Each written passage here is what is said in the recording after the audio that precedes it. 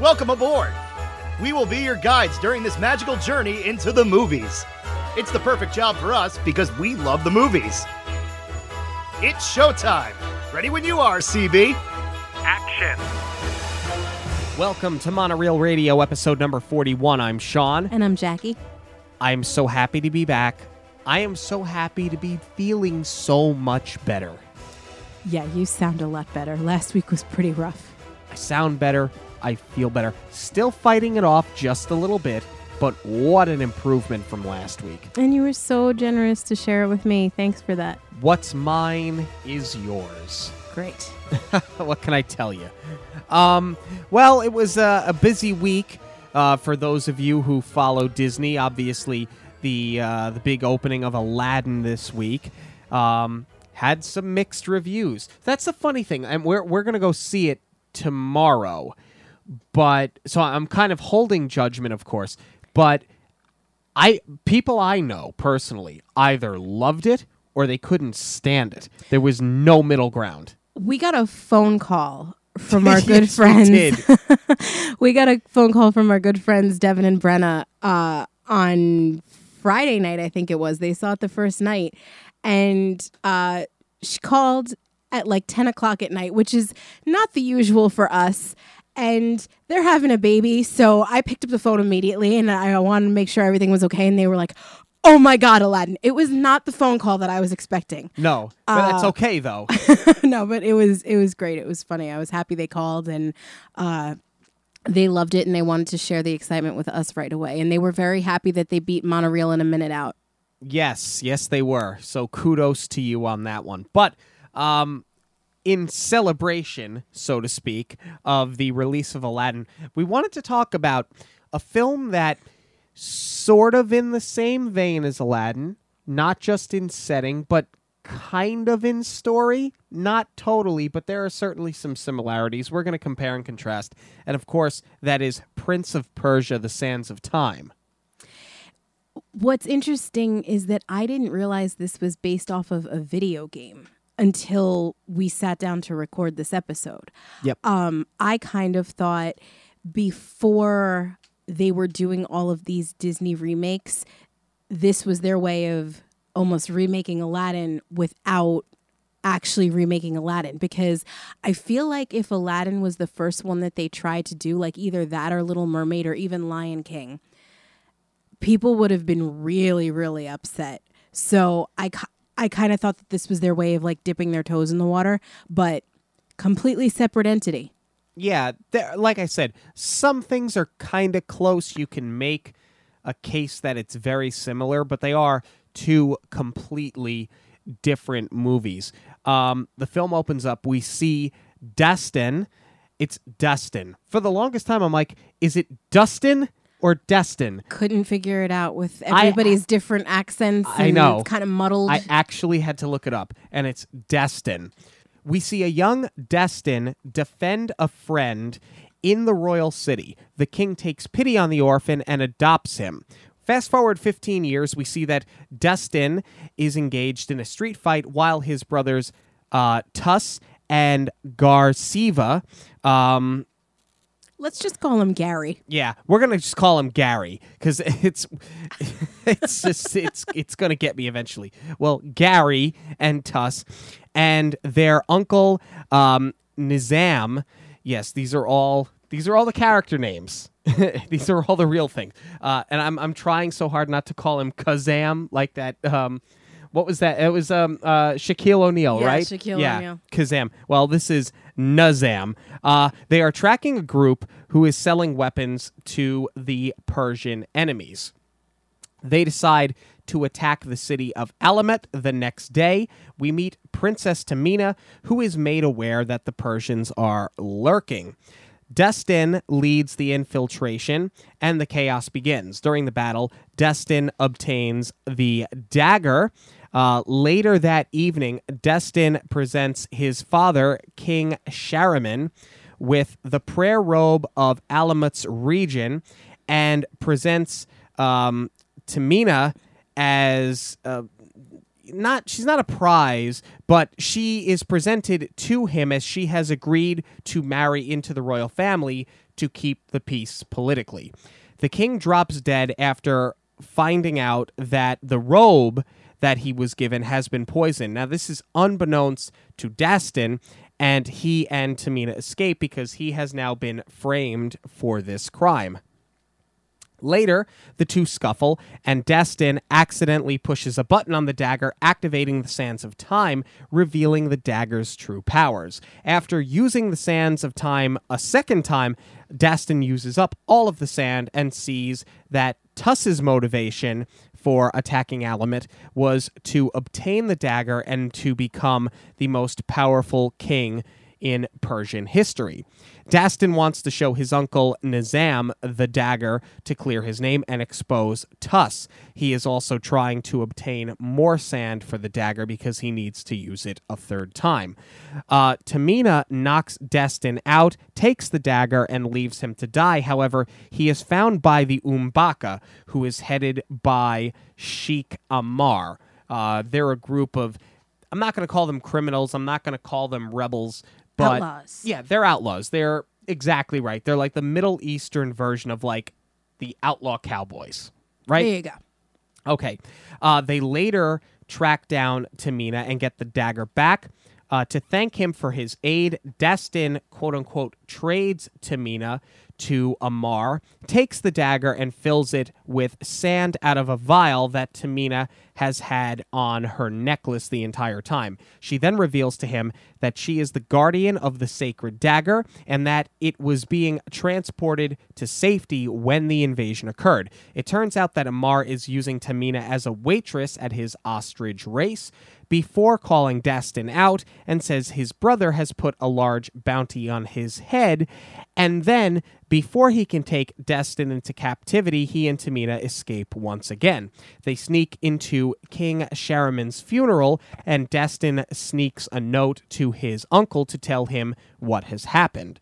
Dastan notices his uncle's hands are burned, but Nizam tells him it happened when he was trying to pull the cloak off of Shahriman.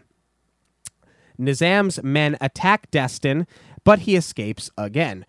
Nizam then tells Tuss that Dastan tried to kill Nizam and that he should be executed rather than tried, but Tuss disagrees. Nizam then summons his men to again go after Dastan. Dastan heads out to the desert again and finds Tamina. They get separated a lot, but they find her, and he tells her that Nizam never touched the cloak when the poisoning began, and that Nizam, in fact, killed King Shahriman. Tamina tells Dastan the sand glass of the gods is in Alamut, and that only the blade of the dagger can cut into it. Dastan shares a story of the day that his uncle saved his father from a lion while they were hunting and believes that this is the event that he is trying to change, leaving Shahriman dead while Nizam rules as the king. Sheikh Ammar and his men track Dastan down and capture him once again. Nizam's men also intercept and send snakes to the camp that they are staying in to attack them and steal the dagger, which initially they fail to do. Tamina tells Ammar that there is gold to be had if he helps them get to the temple, which he agrees to do. Gary, because I'm not going to say Garciv because I will butcher it. Oh, look, I just got it out. I just got it. You did it. Gary intercepts them at the temple, and after seeing the carnage that Nizam had unleashed there the night prior, begins to believe Dastan, but is severely wounded as Nizam's men attack and steal the dagger. Garciv saves Dastan before dying from his injuries. After tracking down the dagger after a lengthy knife battle ensues, Dastan, Tamina, and Ammar come away with the dagger. Dastan then tracks down Tuss and explains the dagger's powers, and he also explains Nizam's plans. Before stabbing himself with the dagger, forcing Tuss to push the button, activating the Sands of Time. Dastan is then saved, but Tuss is killed by Nizam. Dastan and Tamina head to the sand glass to refill the dagger, but are eventually intercepted by Nizam. Nizam throws Tamina over the ledge and is caught by Destin, who is already dangling from the ledge, but she sacrifices herself so that Destin can climb back over the ledge. Once he does, he plunges the dagger into the sand glass and pushes the button, resetting time and bringing us back to the battle at the beginning of the film. He exposes Nizam for what he truly is, becomes engaged to Tamina, and returns the dagger to its rightful place. Man alive, is that a mouthful? Yeah, that was a lot. I think I'm good. See ya. Here's the thing, though. When you watch this movie, and you'll agree, and I think anybody that has seen this movie will agree, this sounds like a very convoluted plot when you read it out loud. But to its credit, the plot of the film is actually fairly easy to follow. It's just Hamlet. Yes, it is. But there's a lot going on, and it's cut back and forth against this and that. So in that aspect, it seems confusing, but it does pace very well. I would agree with that. I think that has to do with how many different sets there are. Yes. Because they're out in the desert, they're up in the mountains, they're in the castles, they're in Persia, they're in Alamet. There's a lot of back and forth. And I think that's where it gets convoluted, is more in the setting than the actual story. Because, yeah, the story's pretty simple. Right. I love these adventure types of films. They had initially thought, because this was Jerry Bruckheimer, he had a hand in this. They thought this was going to be like another trilogy, the way Pirates of the Caribbean was going to be a trilogy. It ended up not working out that way, but I actually thought that, with the exception of the first Pirates movie and maybe on Stranger Tides, that when you take this movie and put it up against the other pirate movies, I thought that this plot was far more interesting. It's hard for me to agree with that because I'm such a huge Pirates fan. But you're right. There are so many elements here that do feel like a Pirates movie, and I think that does have to do with Jerry Bruckheimer producing, but not in a way that rips it off. No. These are still completely different movies. You know, it's totally different period pieces. This one completely stands on its own without ripping anything off. If anything, it rips off more of some of the animations, I feel like, than anything else. In what way? Well, like I said, it is like Hamlet in the sense that one brother kills the other to become the king, and then the son's got to avenge him, yada yada, which is also the Lion King. Right. So, okay. I mean, you're not necessarily ripping off the Lion King because that's already ripped off Shakespeare. But anyway, from the jump, the parallels to Aladdin in the beginning, you know, you're starting with a narrator, which I could have done without. I mean, I get that they were going for trying to create this mythical environment, but we know it's historic. So I kind of feel like anything that they said in the narration could have come out very easily in the dialogue. Okay. So whatever. That's not that big of a deal. But then even right down to when Dastan, as a child, you meet him as an orphan, it's an apple, which we see in Aladdin. And then just even the horse rears up in the beginning, which, again, that's from Aladdin. And that first scene where they're running through the streets, I mean, it's kind of hard to get away from that because it's an action movie. You are doing chase scenes, so you can easily compare that to One Jump. But I feel like you can't do a film like this without including a chase scene through those Moroccan streets.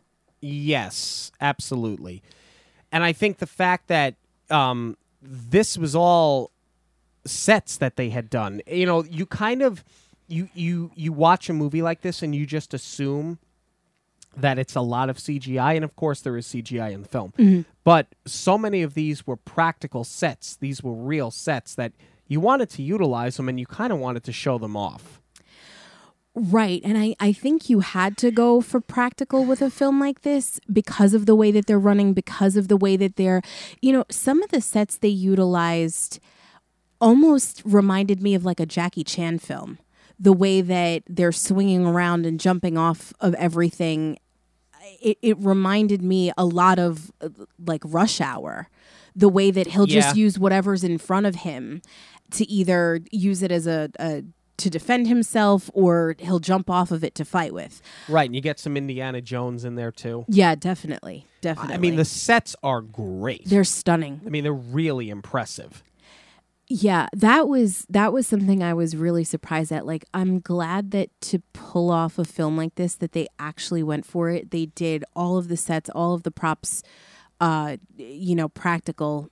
Really, just some of the backgrounds were CGI, which I think you needed a little bit because they did film this on location in Morocco. So you're up against a lot of desert. You did need to kind of fill in the background for some of it and make some of the cityscapes look bigger. But otherwise, they built the whole town, and then the parts that they did in the studio, I think they shot at Pinewood in London, and they used like 9 sound stages for their sets, which is insane. Yeah, they shot on the 007 soundstage where they've shot all the James Bond movies. I mean, it looks really good, and that just makes me want to say shame on Tim Burton. Right, when you look at what they did not accomplish in Alice. I mean, don't get me wrong. Some of the CGI in this, not a lot, but some of it is unwatchably bad. It's only in a couple of scenes where it's very clear that they use CGI, and I wonder if that's because so much of it was a practical set and so much of it was practical effects that when they leaned on the CGI, it just stood out that much more. Because this movie is not that old. CGI was not very primitive at the time. Right. But this was 2010. Right. But there are times where it stands out and it's pretty bad. I wonder if that was more budgetary because they did hire all of these local artisans to create not just the set, but the props as well to make it look authentic. And I mean, if that's the case, like that's money well spent. Agreed. You should be blowing your budget there rather than, I the snakes in particular kind of looked a little funky to me. Right. And there's one scene, I want to say it's in the Royal City, where it just looks like a video game. I mean, a lot of this kind of looks like a video game. I don't know if they were trying to do that stylistically. I would think because it is one. But I think if the movie has the movie has a few misses, and we'll sort of go over them. But that's where it is a miss to me.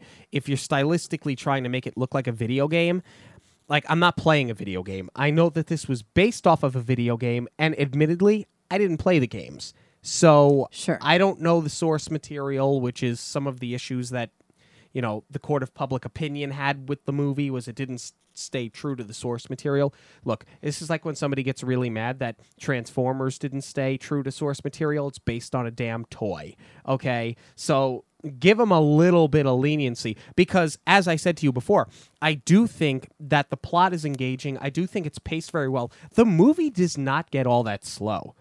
There's a lot of opportunity for this movie to get slow, and there are times where it almost seems like it's going to start, but there's so much action going on and there's so much conflict because you've got the 3 brothers plus the uncle and then, Tamina has her own underlying issues with being a guardian of this dagger that, like, I watch this film and I think you really can't cut any of this out. No, you said it before. It is very well paced because just when you think you're going to get a breather, something else happens. And not in a way that makes the film exhausting either, where it's like, all right, I need a break. I need to digest some of this information. Right. It is really well done in that regard. I think that the banter back and forth between Dastan and Tamina, I really enjoy it because I think it's very balanced. You have where they're kind of flirty and being cute and sarcastic versus being serious, and I do feel like that balances out. I don't feel that it's overwhelming in one direction or the next, and when they bicker with each other, I buy it. It's very authentic. I would definitely agree with that. That's something else that really felt like Aladdin to me because, Aladdin's whole thing is that he obviously wants to be with Jasmine, and in a way, he's already promised to her. And as much as Jasmine likes him as a person, she doesn't like the idea of having to be married to him. And I think that's kind of this, it is the same situation here, is because Tuss arranged the marriage between them. And Right. I think that she does like Destin, but she doesn't want to let her guard down and admit it because it's not something that she chose to for herself. Well, it's not just that, but, as the film goes on, you find out that she's more than just a princess, that she is a guardian of this sacred dagger. Now, if I have another criticism with the script and the screenwriting, it's like, we get it. It's sacred. This is a sacred temple. This is a sacred dagger. This is a sacred sand. This is a sacred. Like, all right, if you were going to make a drinking game out of this movie, you drink every time they say the word sacred. Like, they just leaned on it way too much. Yeah, I definitely agree. There's a lot of other words that you can use. You don't need to use anything. You can say sacred once, maybe twice. We obviously know that this dagger has magic powers. It's more than just a regular dagger.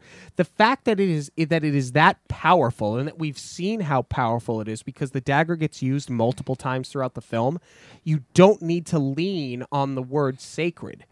We know seeing it that it's sacred. We Right. get it. And the other thing that they kind of used as a crutch was that every time something happened, Tamina was like, I'm going to go pray.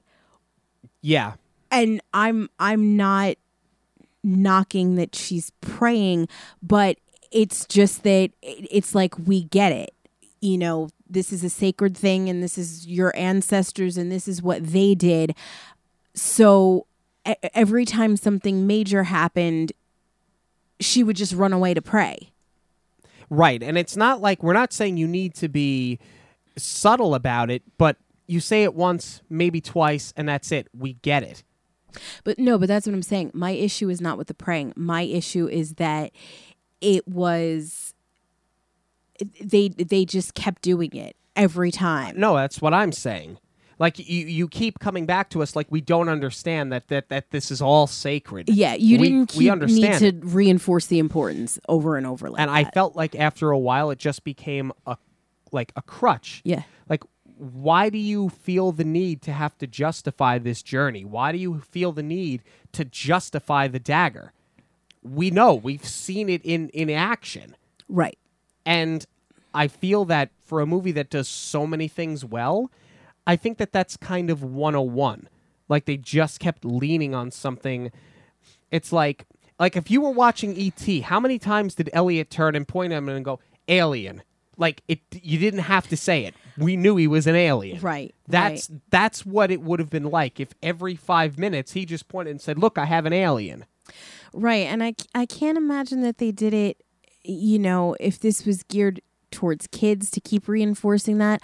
I don't think you needed it either to make us believe why Tamina would have to be on this journey with Dastan, because she kept kind of getting thrown in with him. It's Yes. not like she was tagging along under the guise of, well, I kind of have a thing for him, but I'm going to stay with the dagger. Right. And it did get a little old with the whole, okay, we're separated, we're back together. We're separated, we're back together. I mean, it only happened a couple of times. One more time and it would have been completely overkill. No, but the last time that it happened, it was very unrealistic because they were separated and he finds her in the middle of the desert the last time they reconnect. Right. Which She to me went is out on totally her own. unbelievable. Yeah, like she went out on her own and she had pitched her own camp. Right. That was, I think it was after the Sheik. Yes. Yes. And then they get stuck in the sandstorm. Correct. But it's like, how did you both kind of get dumped there? Yeah, it was a bit convenient. The first fight that we see between Dastan and Gary, it ends so abruptly. I don't know if you caught that. They fight each other after the king has passed away, and they think that Dastan has killed him. They get into a fight, and you think it's going to be this epic brothers fight, and it's just like, done. it ends so quickly, and they just move on from it so fast. Well, because Dastan knocks him out, and he could kill him, but to save himself, because his brother has a bounty on his head, but he's not going to do that because he genuinely cares for his brothers. Right. I guess it's just when you see it starting to develop, the mind goes, if you watch enough film, the mind goes to a place where you think you're going to watch this epic battle between these two brothers. Think about the sword fight in Pirates of the Caribbean, the first film, the first time you see Jack Sparrow and Orlando Bloom's character, William Turner, when you see the sword fight, and it's become an iconic scene in the shop where he makes them, and they're sword fighting with and the swords are sparking because they're still they're still hot. They pulled it out of the fire. Yeah, that's kind of where you think this is going to go. But it's done in under 20 seconds. I'm actually really glad that you brought that up. I think that's why, number one, it was so short. And what I really like is that for all the sword fighting they did in this movie, it wasn't gimmicky. Because Pirates, it's supposed to be over the top. I think it's even supposed to be a little cartoony. This wasn't. This is supposed to be more historically accurate. So for as much as they were running around and jumping off of buildings and, they do a lot of kind of like gymnast moves where they're swinging off of poles and things like that, that does feel a little bit, to me, that's where it does feel like Aladdin, where they were pulling from that animation a little bit. Especially I'm thinking more of like One Jump. But I'm kind of glad that they left all the sword fighting for the swashbuckling pirates and they did keep it more realistic here. Yeah. Because these are soldiers. They're not, sword fighting is not their thing. So I don't think it needed to go on that much. Right. All right. I'll give you that.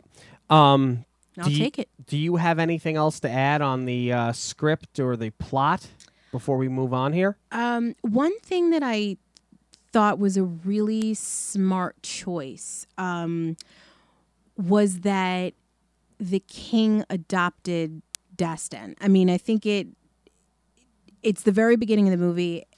It does a lot to set up all the characters, really. You see that the king is good and fair and, that he took pity on this orphan. But what I really like about that setup is that it immediately breaks all the parallels with Aladdin right then and there. And it makes Dastan a prince in his own right. So it's not like he was raised and he's got a sense of entitlement and he's cocky.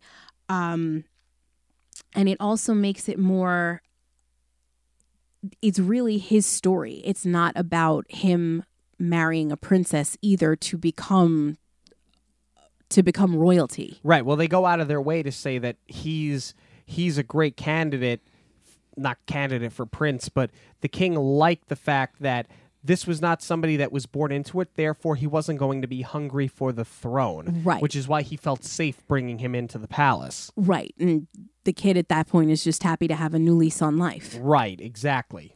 No, it's a great setup. And I again, not being familiar with the video game, I'm not sure if this is something that, they did to Disney-fy the story. But I think it was just smart, starting the film when he's a kid and then showing how it progressed instead of starting as adults and using it as a throwaway. Yeah. What else you got?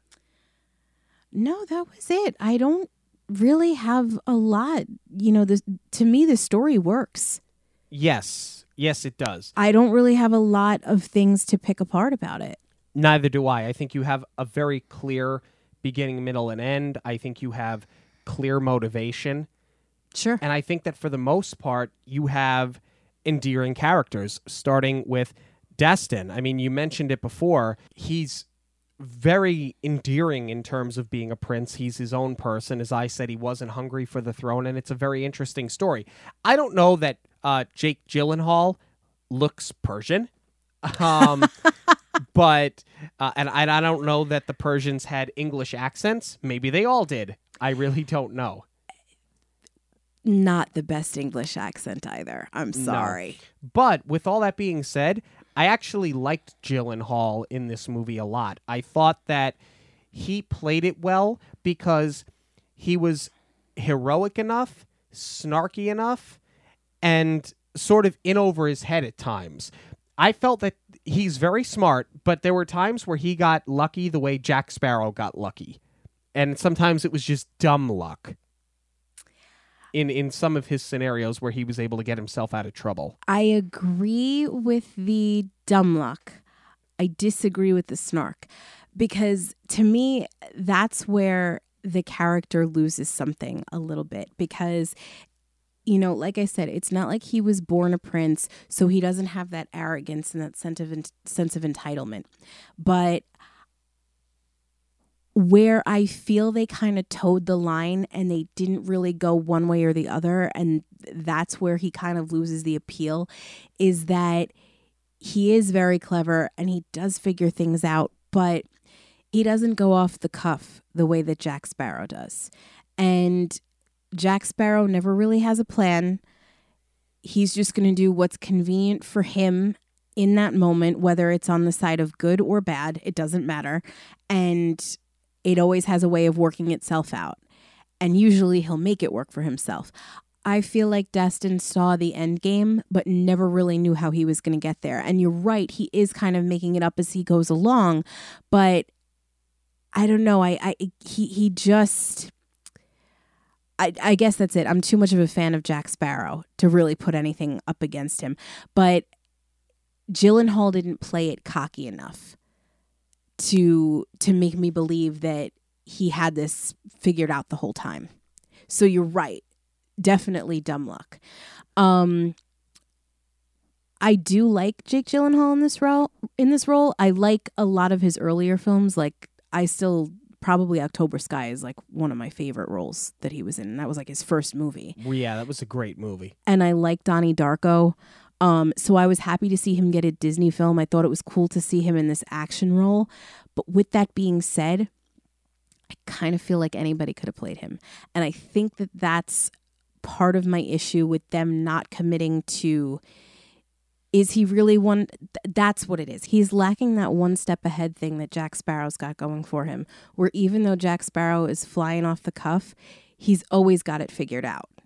And he's always ahead of everybody else. Whereas Destin lacks that. And he knows his end game, but he just doesn't know exactly how he's going to get there. Okay. I could see maybe Orlando Bloom playing this role, but I think that's way too close to Pirates. He would have gotten the English accent. Lord knows a lot better. But I actually would have liked to see maybe Jared Leto in this role.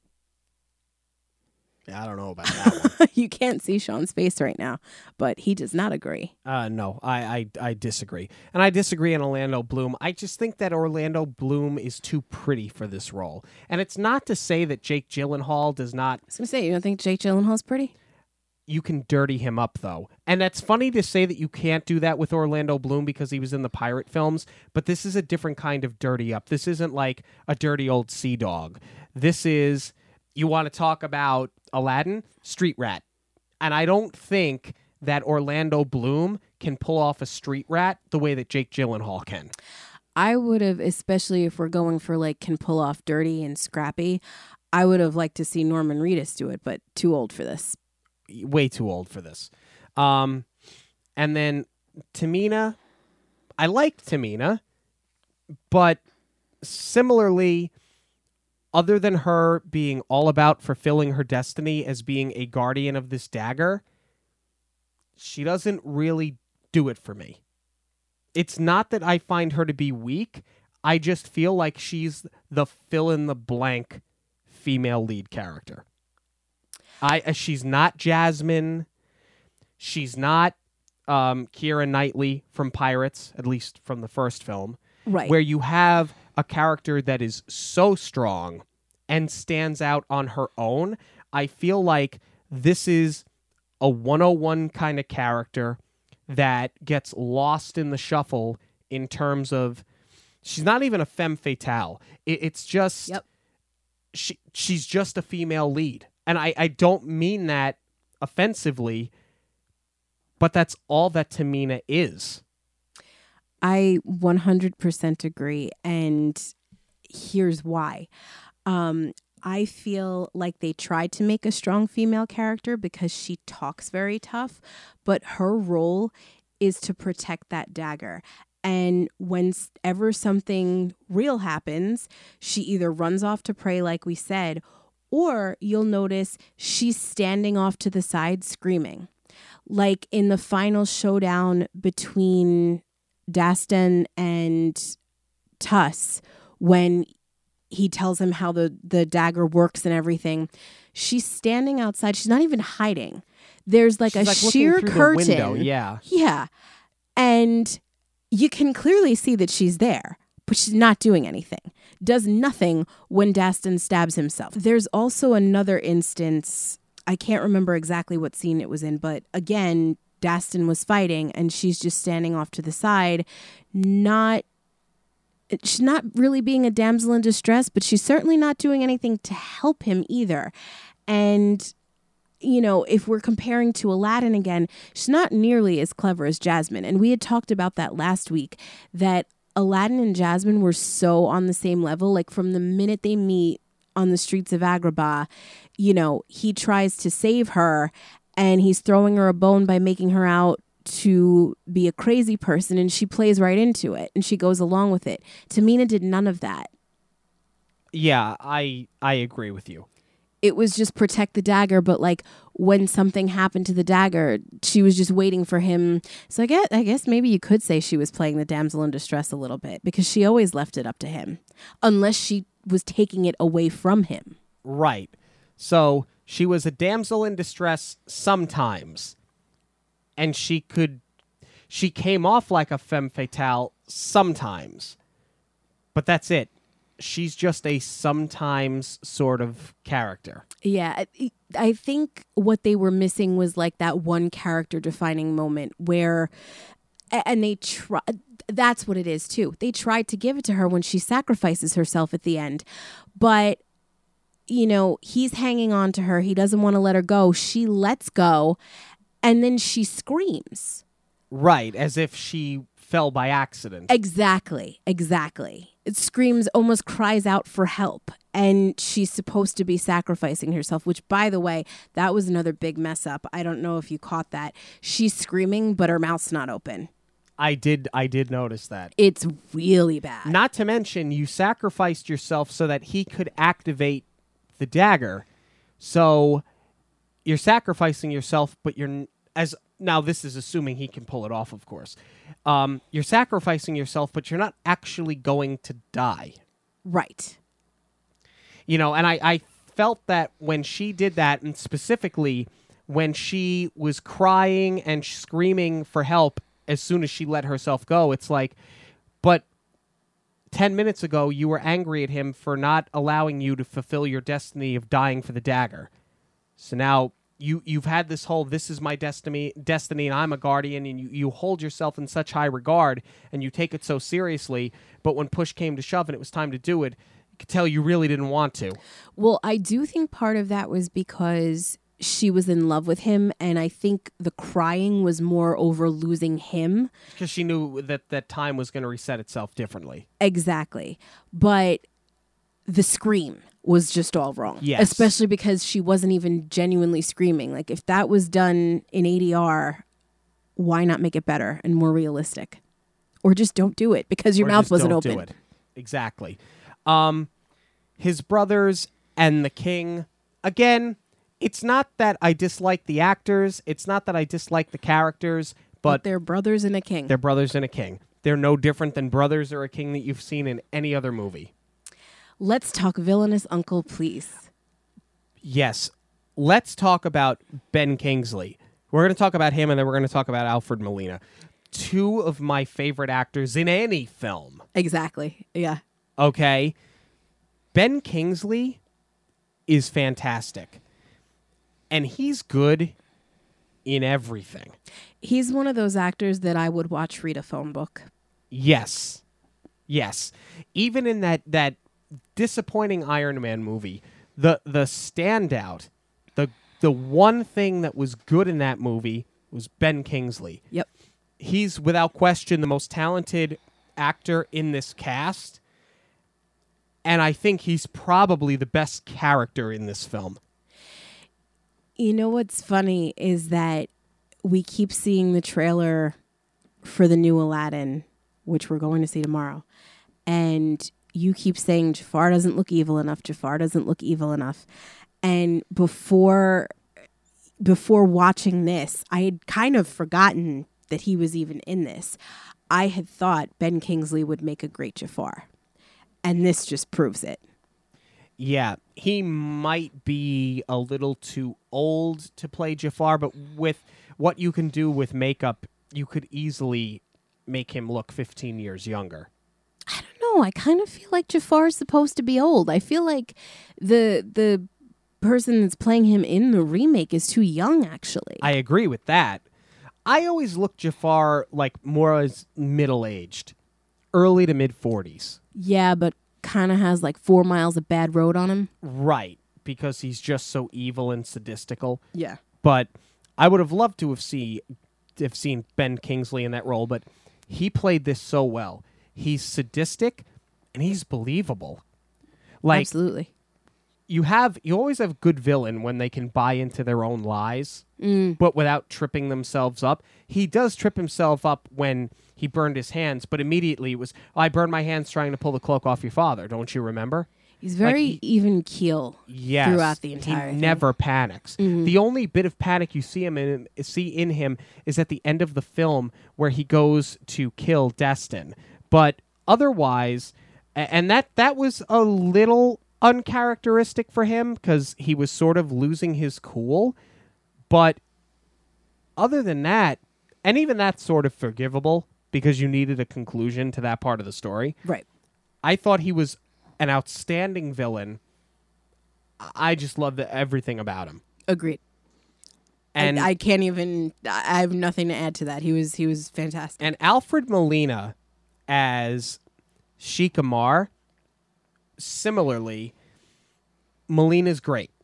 Molina's great in everything. He was the biggest surprise in this film, and he is such a scene stealer. Yes. Not just him, but the character that he plays, too. He's the comic relief of the movie, and he's kind of absurd. Oh, he's completely absurd, and he does have some of the best dialogue in the flick. Like no more fermented goat's milk for you. It's exactly right. After the third race. Yes. Yeah. After the third, yes. I thought that he was just enough comic relief without being too goofy. They never made him too silly. Right. And because he's kind of got this criminal underlord thing going on, and he's hanging out with this gang of bandits for all intents and purposes, they gave him just enough motivation. But again, they knew where to be just subtle enough. You know he doesn't want to pay his taxes. You know he wants his gold. They mention it a couple of times, but it never becomes overwhelming. They never really beat it to death. They do it just enough, and you do see where the character has a clear character arc, where in spite of the fact that he is motivated by his own greed, he's still one of the good guys. Right. And I don't know that anybody else playing the same character written the same way would have done it quite as well as Molina did it.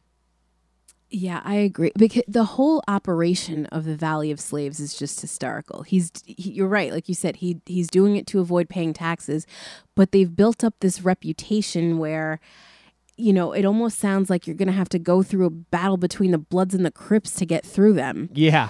And it's just so funny. And all they're really doing is just betting on ostriches out there. And they're just kind of running their own self-governed little area of the desert. Like the whole concept is hilarious. Yeah. Yeah, and he plays it like he's kind of got a screw loose, but he knows exactly what he's doing. Right. I think the cinematography is great. We talked about it before. Stunning. And a lot of that is because of the fact that they shot on location in Morocco. I love the score in this film. At times it sounds a little piratey, but it works. I mean, not really, because it is so authentic to the location of the film, but there's certain, like in the action sequences, it feels a little piratey. But see, but not in a rip-offy way. Not in a rip-offy way, and I feel like it accomplishes its goal of sounding authentic to the region, but also creating drama, creating anticipation, absolutely, creating pace. I just feel like they did such a good job with it. Yeah, it's great. I think that now this movie was the #1 top-grossing video game movie for at least a couple of years. And yet I'd never heard of it. Right. And then I think Minecraft or Warcraft or War of the Worlds, I don't know what these games are anymore. Like I'm still, like, I play Madden, I play NHL, and did a Mario game come out this year? Like, that's about as far as I go. Maybe a little bit of Call of Duty, and that's it. So I can't keep track of these games anymore. I still have my Super NES from when I was 6 years old. It's probably the best money my parents have ever spent. I still have the original Nintendo Entertainment Center. It's sitting here in the room. Those were built to last. They don't make them like that anymore. No, well, now everything from a video game to a car and everything in between is made to break. But I think that this movie is better than the critics made it out to be. I think it's better than they gave it credit for. Parts of it, like I mentioned earlier, it feels like you're watching a video game. Sometimes cutting to slow motion, it sort of took me out of it a little bit. I mentioned the CGI before, and I think I didn't notice it quite as much the first time I saw the movie because we did see it in 3D. It was one of those advanced screenings that we did when we were still working for the radio station. So I think because it was 3D, you were kind of fully immersed in everything, and maybe it didn't stand out quite as much, so it looked a lot worse once it came onto Blu-ray. But I would have loved to see more. And the movie made almost $400 million in its run. It sold over 1.5 million copies of Blu-ray and DVD. So it was a big hit in home video. But, you know, it just, when you have a movie that costs 150 to 200 million to make, and it doesn't make back 400 million, they're not going to make any more movies. That's it. Right. No, and I definitely would have watched more. You mentioned the CGI just now. We did talk about some really bad CGI. We didn't talk about how cool the effect is with the Sands of Time itself, yes, when they actually hit the dagger. I love the gold colors that they use, and I love how they kind of make the characters step out of body and they'll rewind it so that it goes through the motions of what just happened. But it's a really cool effect, and that's really, really well done. Yeah. I mean, look, I'm not going to sit here and say it's the greatest film ever made. It's far from it, but it's a fun movie. If you've never seen it, I would suggest going out to see it. Or, you know, if you come across it on the television, certainly I think it's going to be up on Disney Plus when it launches later this year.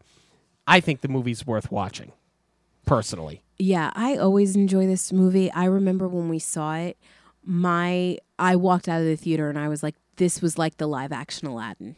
It's just fun. Yeah, and honestly, if they weren't remaking everything, I'd be okay if it was. In its own sort of way. Well, we're interested in knowing what you guys have to say about it. If you've seen the movie, give us your review on Twitter, Instagram, and Facebook at Monorail Radio. Obviously, the big news from this past week was the release of Aladdin in theaters. As we've said a couple of times, we're going to go scope it out tomorrow. There's a video circulating on the internet. We shared it on our Facebook page yesterday. If you haven't seen it yet, you have to check it out. The video is Will Smith at the premiere. He's doing the red carpet premiere. And clearly, these are not children that are of the general public. to get this close to Will Smith, to get this close to the blue velvet rope, you got to know somebody who knows somebody. Sure. But the little ones are sitting there having a conversation with Will Smith. They recognize him as the genie, and I'd say they're 4 or 5 years old. And they said, "You're the genie?" And he's like, "Yeah, I'm the genie. That's me. I'm Genie." And they're like, "Where's your magic powers?" And he was like, "Well, I can't show them off here because sometimes people are afraid of genies, so I had to like go into human form to come out here tonight so I could blend in a little bit." And like he was just so good with the kids. That's pretty cool. The best part is he goes, "Did you girls meet Princess Jasmine yet?" And they're like, "No." And he goes, "Is this your mom?" Points to the person holding the camera. They go, "Yeah." He's like, "I'm going to take them to go meet Princess Jasmine," and undoes the rope and takes the 2 little kids to go meet the actress who played Jasmine. This is on the red carpet at the premiere of the film. That's very cool. So Will Smith doing everything he can to swing the court of public opinion in his favor. Well, he made a little Disney magic, a little genie magic. I give him credit. There. That's pretty awesome. I give him credit for not only being quick on his feet, which of course you're going to be. You're an actor, so I'm sure that there is a certain amount of improv that goes into any film that you're in. But he's had his own kids, and we've all grown up, well, not all of us, but like people of our generation have grown up with Will Smith. So I just love the fact that he embraces doing this so much. Definitely. And that he's kind of put himself out there, and it made me really excited to see the movie tomorrow, and I can't wait to get a monorail in the minute up. Hopefully, we're not let down. But if you guys have seen the film, let us know what you thought of the Aladdin remake on Instagram, Facebook, and Twitter at Monorail Radio. Other big news this week, in case you're living under a rock, Galaxy's Edge is going to open this Friday, May 31st in Disneyland. So if you're interested in going to see that, or when it opens in Florida in August, taking a trip to Walt Disney World, get in touch with me at j.zolezzi, that's Zolezzi, at magicalvacationplanner.com. For Jackie, I'm Sean. Have a magical week, everyone. On behalf of Monorail Radio, we'd like to thank you for joining us. We'll see you at the movies, the stuff dreams are made of.